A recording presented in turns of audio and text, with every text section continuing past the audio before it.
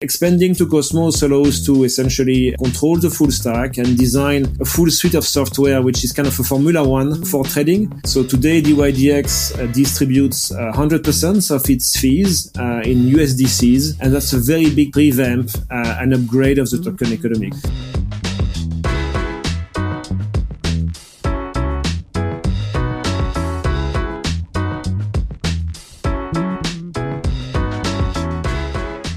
That's okay. Dosé, Darcy, wherever I go, it's okay, just call me Charles, call me whatever. Charles nice to D. meet you. Well, I don't take it too seriously. Well, appreciate you taking the time to join the program. CEO of DYDX Foundation. Ladies and gentlemen, welcome back to The Scoop. I'm your host, Frank Chaparro, editor-at-large at The Block, and we have a very exciting episode of the show for you today. We're going to be diving into what's the latest at DYDX. They just made a big move recently to build on their own chain, and kind of just the history or the overview of the landscape of derivatives and how we will move into a more decentralized future. But maybe we can start with your background, Charles, coming from Consensus and then to DYDX Foundation. What have you been sort of prioritizing at the foundation to help build the broader DYDX ecosystem?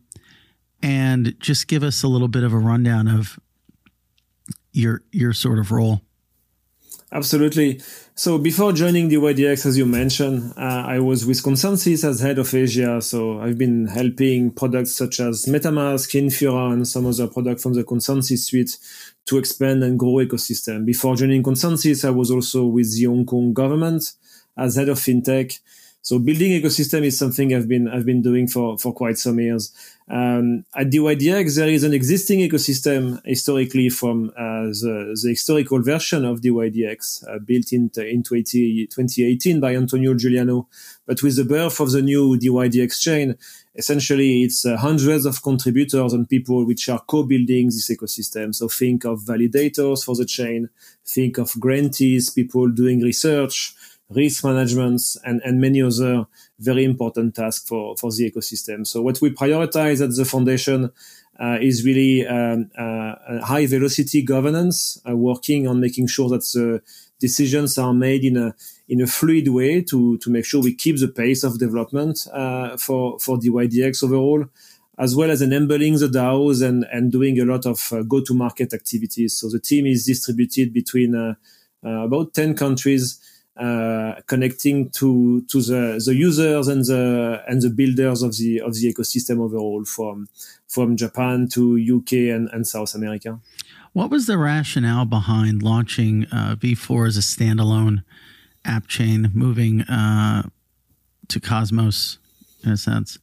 So DYDX started in 2018 as an application sitting on Ethereum layer 1. At the time, that was the only option. So Antonio Giuliano, the founder of DYDX and really the designer of the protocol, built on Ethereum first and eventually expanded, and one of the first mover to layer 2s, with DYDX being like a very successful decentralized exchange focused exclusively on derivative contracts, which are called perpetuals. And from this kind of evolution, the team at DYDX has a reputation to really kind of reverse engineer and not being thought as tribal as some other projects might be, thinking I was born in this ecosystem, I should go on this ecosystem only, but more looking at first principle and saying, okay, we have an application, this application is growing. Today, DYDX is number one decentralized exchange for derivative. It moves between $1 to $2 billion of trading volume daily. It represents between 1 to 2% of the global derivative market. So from these kind of applications, what could be kind of feeding the growth of the applications? And if you need to upgrade to a new stack, you should be kind of agnostic and just thinking of the users, the experience, and the potential of the market you've been working on. So that's where the decision was made to essentially, instead of having your application sitting on a general purpose blockchain such as Ethereum or a layer 2, thinking on how you can, as engineers, moving to a stage that allows you to kind of control the full stack, the application, as well as the underlying blockchain, and how you can benefit from having your hands on this full stack to optimize everything for better performance of the product, faster throughput, for example, as well as improving the decentralization. Being on the layer 2 is not exactly always coming with all the performance you need, and the existing version 3 of DYDX, which still sits partially on Ethereum, as, for example, its order book sitting on AWS. So expanding to Cosmos allows to essentially control the full stack and design a full suite of software, which is kind of a Formula One for trading, as well as revamping the token economics and kind of migrating away from a DYDX token, which is a governance-only token, to a token which became, through the DYDX chain launch, utility token. So today, DYDX distributes 100% of its fees in USDCs to the stakers of the DYDX chain, and that's a very big kind of revamp and upgrade of the token economics. Got it. So there's two elements there, right? You're improving the governance, or the governance and the utility of the token, and then on the other side of it, you're also it's enhancing the functioning or the experience maybe a trader might have on the platform. Is there something specific about perpetual swaps as an instrument that maybe make them less sort of makes Ethereum less purpose built for them? That's a good question. Eventually, traders of perpetuals wants to get liquidity. They want to get best execution. That's why they still trade perpetuals for the most part on centralized exchanges, which are essentially off-chain entirely. Even though the assets are crypto assets, the kind of trading venue is off-chain and is the Binance, the Coinbase of the world, which are kind of centralized type of infrastructure. Perpetuals are a product which have more optionality in terms of migrations to the best technologies available in terms of blockchain, since it does not require as much composability as other DeFi use case. So let me give you an example. If you're into the lending business or into the lending DeFi business, you need to be within an ecosystem where there is a lot of assets which can come as collaterals. If you are a swap business, such as Uniswap, for example, you need to have a lot of connectivity to different chains, different layers to have assets to be swapped. In the use case of derivative, you just need a kind of a core asset as a collateral, and then you can start to express your opinion on Bitcoin, on a synthetic representation of Ethereum or some other trading pairs. So you don't have so much reliance on composability, and it gives you kind of more independence. What is very important to capture also for the audience is the size of the derivative market. Derivative markets are 10x bigger than spot. So we often refer to the daily volume of spot markets, but the same way in equities derivative are way larger than equity spots. The same patterns is kind of visible in crypto, where whenever there is one Bitcoin or one ETH being traded on spot, roughly speaking, 10 Bitcoin or 10 ETH are traded in the derivative market. So very, very, very large market, which also is kind of serving a much more institutional and kind of prosumers type of audience. Yeah, and the reason why you have such a large derivatives market is because, I mean, it encompasses or it covers a vast array of financial instruments, from futures to swaps to non-deliverable forwards to options to a wide range of structured products. Now, if the derivatives market in DeFi were to grow, I imagine that it would also touch many of these different types of products to get to a size that would ever be larger than the underlying spot DeFi market. How do you think about, in your seat, working with the DYDX community in expanding outside of perpetuals? Will perpetuals always be the king in crypto, or will it be a different type of financial derivative? That's a great question. If you look at the market, there is three kind of buckets of products to be traded, either spot, options, or futures. DYDX kind of crafted its position within the market, being extremely focused, building a decentralized exchange with an order book type of architectures and focusing only on one product, the perpetuals. So usually what we've seen in the industry of DeFi overall is kind of specializations of different protocols. So usually when we speak to users, they want to improve the velocity of the order book.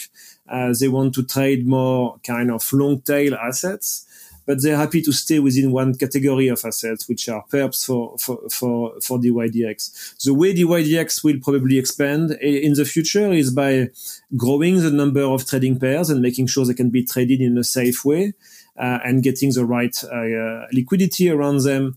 But also, and this is already discussed within the community of DYDX, exploring next year what we call permissionless market. So the innovation we've seen a few years ago with Uniswap, where you can launch a new market, a new spot market on Uniswap by bringing liquidity on both sides of the trade and using an AMM type of exchange. The same is coming up at DYDX for derivatives, where users will be able to launch new markets, new derivative markets. And what will be interesting is probably to see more crypto trading, derivative trading pairs coming up, but also kind of giving away the formula and the infrastructure and seeing what the market will come with. And I've heard some people thinking of creating crypto indexes, derivatives, people bringing new assets, possibly real world assets such as carbon credit, and trying to create this new market which might exist in buckets or in silos here and there, and kind of leveraging the global reach as well as the potential global liquidity of DeFi to kind of make these markets get a breath of fresh air and expand to new levels. Understood. Can you walk us through how sort of the new DYDX enhances the trading experience? Is there something like more capital efficiency, better liquidity, more types of order types? What, like from a trading experience perspective, versus a software perspective, what does it change anything? So the new DYDX essentially brings an upgrade of the overall software. So it prepares for the latest additional options within DYDX as an exchange, but also increase the throughput. So the order book on DYDX is essentially now decentralized. It's technically not on-chain. That will bring some latency through the block time, even though the block time is only around 1 second on the DYDX chain. But the order book is decentralized and essentially hosted within the validators. So it keeps the velocity and the similar experience to a centralized exchange, but it also gives to traders the opportunity to really look at the order book and understanding other traders. So I had conversations, for example, with hedge funds and high frequency traders, where sometimes they will go trade on centralized platforms, and it's a kind of a black box. You will only react and build your strategies based on the market pricing and some different patterns you're able to design yourself. When you move to DeFi, you can essentially look and identifying some winning strategies or winning users without knowing exactly who they are, and trying to understand how they built and possibly reverse engineer some of those strategies. So this is something which is a unique proposition in DeFi and definitely available within the new DYDX chain. Understanding your market, understanding the participants, and also trading in a venue where there is additional throughput and the experience is definitely there and close to centralized exchanges.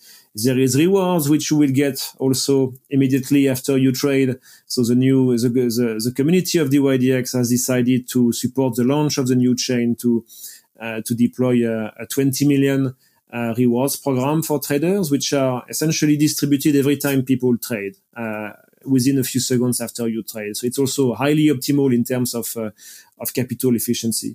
And you get the leverage, you get the choice of trading pairs, and also a say in the design of the product, which is not exactly what you get access to when you trade on the largest venue. So this transparency, this efficiency makes a big difference. And we've seen over the past months, people kind of reviewing a little bit their trading venue strategies.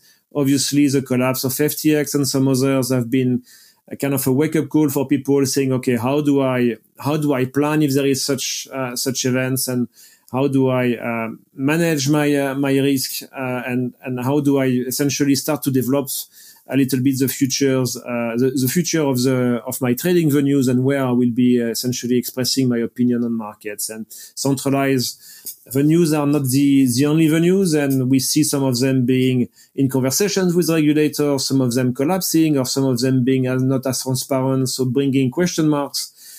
So when you're a big player, or when you're institutional, so you really want to keep exploring and essentially hedging your risk by growing your practice and experience on additional venues. So that's really helps essentially DeFi to kind of capture this kind of wake up call with market events. But there is also probably what will be feeding the growth of DeFi and derivative in the future is the kind of legal landscape in our industry. More and more regulations are coming. More and more centralized exchanges are invited to get licenses. For the most part, they will get spot licenses, and they will need, whenever they put into action those licenses, they will need to stop their futures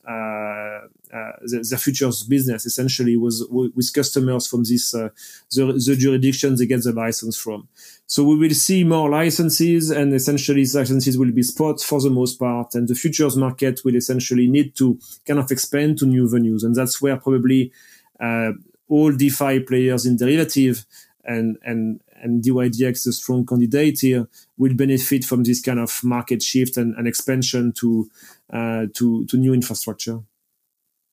There was definitely a wake-up call post-FTX, and this was certainly the narrative, right, that the decentralized finance world offers more transparency, maybe not as much liquidity, but remedies or ameliorates a lot of the issues that underpin the collapse of FTX, BlockFi, Genesis, etc. And you saw a pop in DeFi trading relative to centralized trading around I'm looking at the chart, May 2023, with the DEX to SEX spot trade volume ratio hitting 21.28%, but that's slid precipitously since then. We're right around, as of last month, 14%, which is around where it was before that pop in May. What do you think's keeping traders from going full hog DeFi? I think it's a new infrastructure. You need to really rethink quite a few things. As you mentioned, the liquidity is not exactly there. The migration to DeFi will not happen overnight. I think we're looking at a timeline to 3, 5, maybe more than 5 years to really get everyone more familiar and kind of get their infrastructure ready for trading purely on DeFi. It's not the same thing when you trade on centralized exchanges. Essentially, you send your tokens over there and you trade. You lose custody of it, but you trade into one place. You sign contracts with a counterparty. Will this contract be respected? That's another story, and that's something you need to consider. DeFi is kind of a very, very much a new space. It's definitely growing. We've seen the growth of DeFi in the spot market. We discussed this a little bit earlier with Uniswap market shares today. There is no reasons for the derivative to not follow the same kind of trajectory. So custodians are getting kind of equipped and more ready to essentially assist their customers into trading DeFi and not only transferring assets from one venue to another, as well as the market dynamics overall. I think with higher velocity of innovation in DeFi, infrastructure evolution, regulations which will kind of probably narrow down the number of trading venues for futures, DeFi is set for derivative to be definitely a much bigger player than it is today. We see that for example with the stablecoin markets. Today DYDX is the 5th largest holder of USDCs globally, and we've seen USDCs expanding to different chains. So there is a mix for all this kind of derivative market to expand into new venues to get the right infrastructure, the right collaterals as well. And all of this is kind of falling into place step by step. So these are very, very strong signals that the journey has definitely started. The numbers are showing that there is a market fit and a demand for that, and future is bright for derivative on DeFi. That kind of dovetails into what I was going to ask in terms of that future. To what extent, or rather, walk us through your thesis on how the regulatory headwinds the industry faces is actually a tailwind for decentralized derivatives.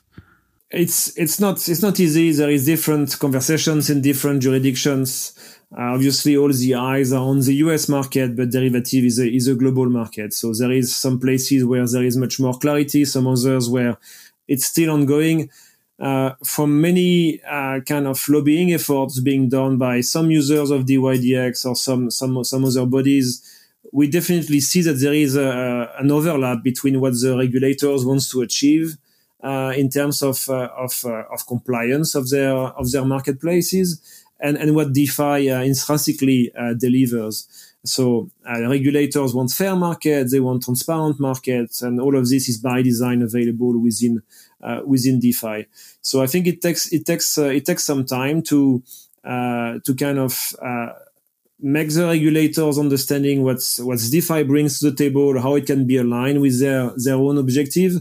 One of the responsibility we have, I think, as industry practitioners is not only to claim DeFi is better, but also demonstrate. And this is something which has been started by many on many fronts. Should people be working on wallet infrastructures as an industry, we can see a lot of people being organized. So I'd like to insist on that. It's not about claiming, but really demonstrating and showing that fairer markets are deliverable with DeFi, transparency is deliverable with DeFi, and helping essentially regulators to capture that this is a great infrastructure.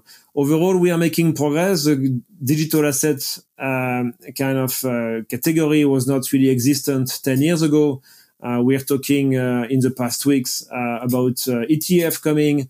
So all of this is getting through the very complex pipes of regulators all over the world. What we see is different regions progressing at different paces. But as mentioned earlier, I think with regulations also it will also kind of push some market practitioners to DeFi and make them explore and make DeFi improve also to fit with regulators. It's interesting. So you mentioned earlier in the conversation talking with larger market participants and hedge funds about DeFi.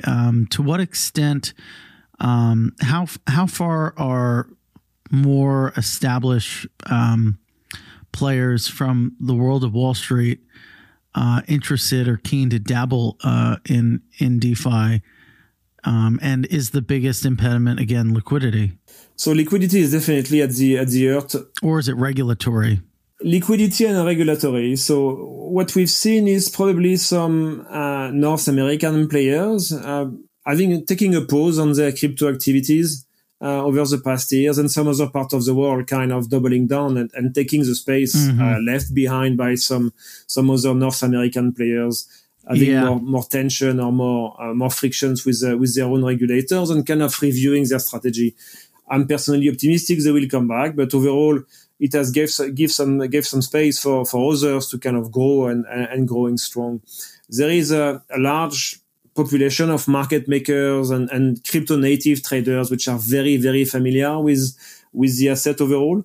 But there is also new entrants which will usually stay within the kind of mainstream trading pairs, Bitcoin, Ethereum being probably 80% of the volume on most derivative markets, and seeing that this asset is recognized as a futures ETF, probably recognized soon as a spot ETF, and there is like other venues to kind of edge or build more complex strategies between spot, between CeFi, and between DeFi. So they're definitely coming. Liquidity is there for the most part. If you look at the long tail, you might not have always the liquidity ones would expect. But if you're a new entrant in the space or kind of expanding to DeFi, you will probably focus on BTC and ETH, and liquidity is definitely there. And market makers are supportive. Market makers are kind of migrating and going to serve the market which needs liquidity. So should some institutions start in CeFi, their crypto journey, and eventually start to move progressively their volumes to DeFi, there is a kind of a natural rebalance of market makers, providing the volumes needed where it's required. Coming back to the regulations and kind of the compliance habits of institutions, it's easier to sell internally if you're a crypto fund to your compliance department. I have an NDA. I'm signing some kind of contract with some kind of entity somewhere. It's kind of going faster than saying, okay, we're gonna use a public good protocol, which is a public chain. We will connect with our wallet and go and trade. Even though those public chains are actually very kind of healthy, there is obviously AML, there is all kind of analysis of the market, making sure the market is healthy, MEV is under monitoring, but not necessarily always a KYC the traditional way. So it takes time for these venues to come, but there is also some kind of new solutions designed by custodians, for example, where custodians allow people to start trading in DeFi in a kind of a more institutional way, some kind of middle office or middleware, helping people to distribute their large orders or their derivative contracts between CeFi and DeFi. So all of this is evolving in the right directions, and I think the numbers and the growth of DeFi in general, and specifically on crypto derivative, is just showing that people are getting more comfortable and the volumes are definitely growing on a weekly basis. Shifting back, I guess, to DYDX more specifically, are there any upcoming milestones or developments that you are particularly excited about? I'm very excited about essentially the permissionless market coming up next year. This is exactly what we've seen in terms of innovation from Uniswap, and I'm very excited to see how the market will express itself and what kind of markets they will want to trade. More shitcoins will come probably. That's a given. People want to trade more assets, and they will have this opportunity to drain much more assets within a risk and liquidity framework, which is defined by the DAOs of the DYDX ecosystem. But also possibly some new assets such as indexes which are hard to build or crypto native or hard to build in the traditional world, carbon credits, and why not starting to leverage some kind of new innovative products where risk could be hedged in a kind of automated way, allowing more access to, for example, a derivative market for insurance market. Being able to create, why not, a derivative, a contract on weather forecast, and maybe a new birth of the of the prediction market. Prediction market have been coming in our space up and down. That was always something of interest, but never really took off. And maybe this prediction market represents a long tail of perpetuals derivative where you could have some kind of betting contracts on maybe presidential elections or soccer games or you name it. And that's maybe a time for prediction market to pop up and essentially bring a new herd of new users to the derivative market where they will not come for expressing a long view on a specific asset, but more thinking on how they express an opinion on a potential outcome of a real world event. And how UX and UI could be redesigned and rethink, moving away from the green and red candles and thinking of a better user interface and more inviting for a larger audience. Well said. That's the beauty of building decentralized finance. Is all this infrastructure is open source. Sometimes you give away the recipe and you see a little bit what the chef will be building. Absolutely. Well, thank you so much for joining the program. Where can people learn more and follow you and follow along what's happening at DYDX Foundation? Absolutely. So follow us on DYDX Foundation Twitter account at DYDX Foundation. This is the best way for you to start your journey within the DYDX chain, starting to consider staking or using the protocol. Perfect. Thank you so much. Thanks for having me. And the Scoop will be back with you again with another great guest. Have an awesome day.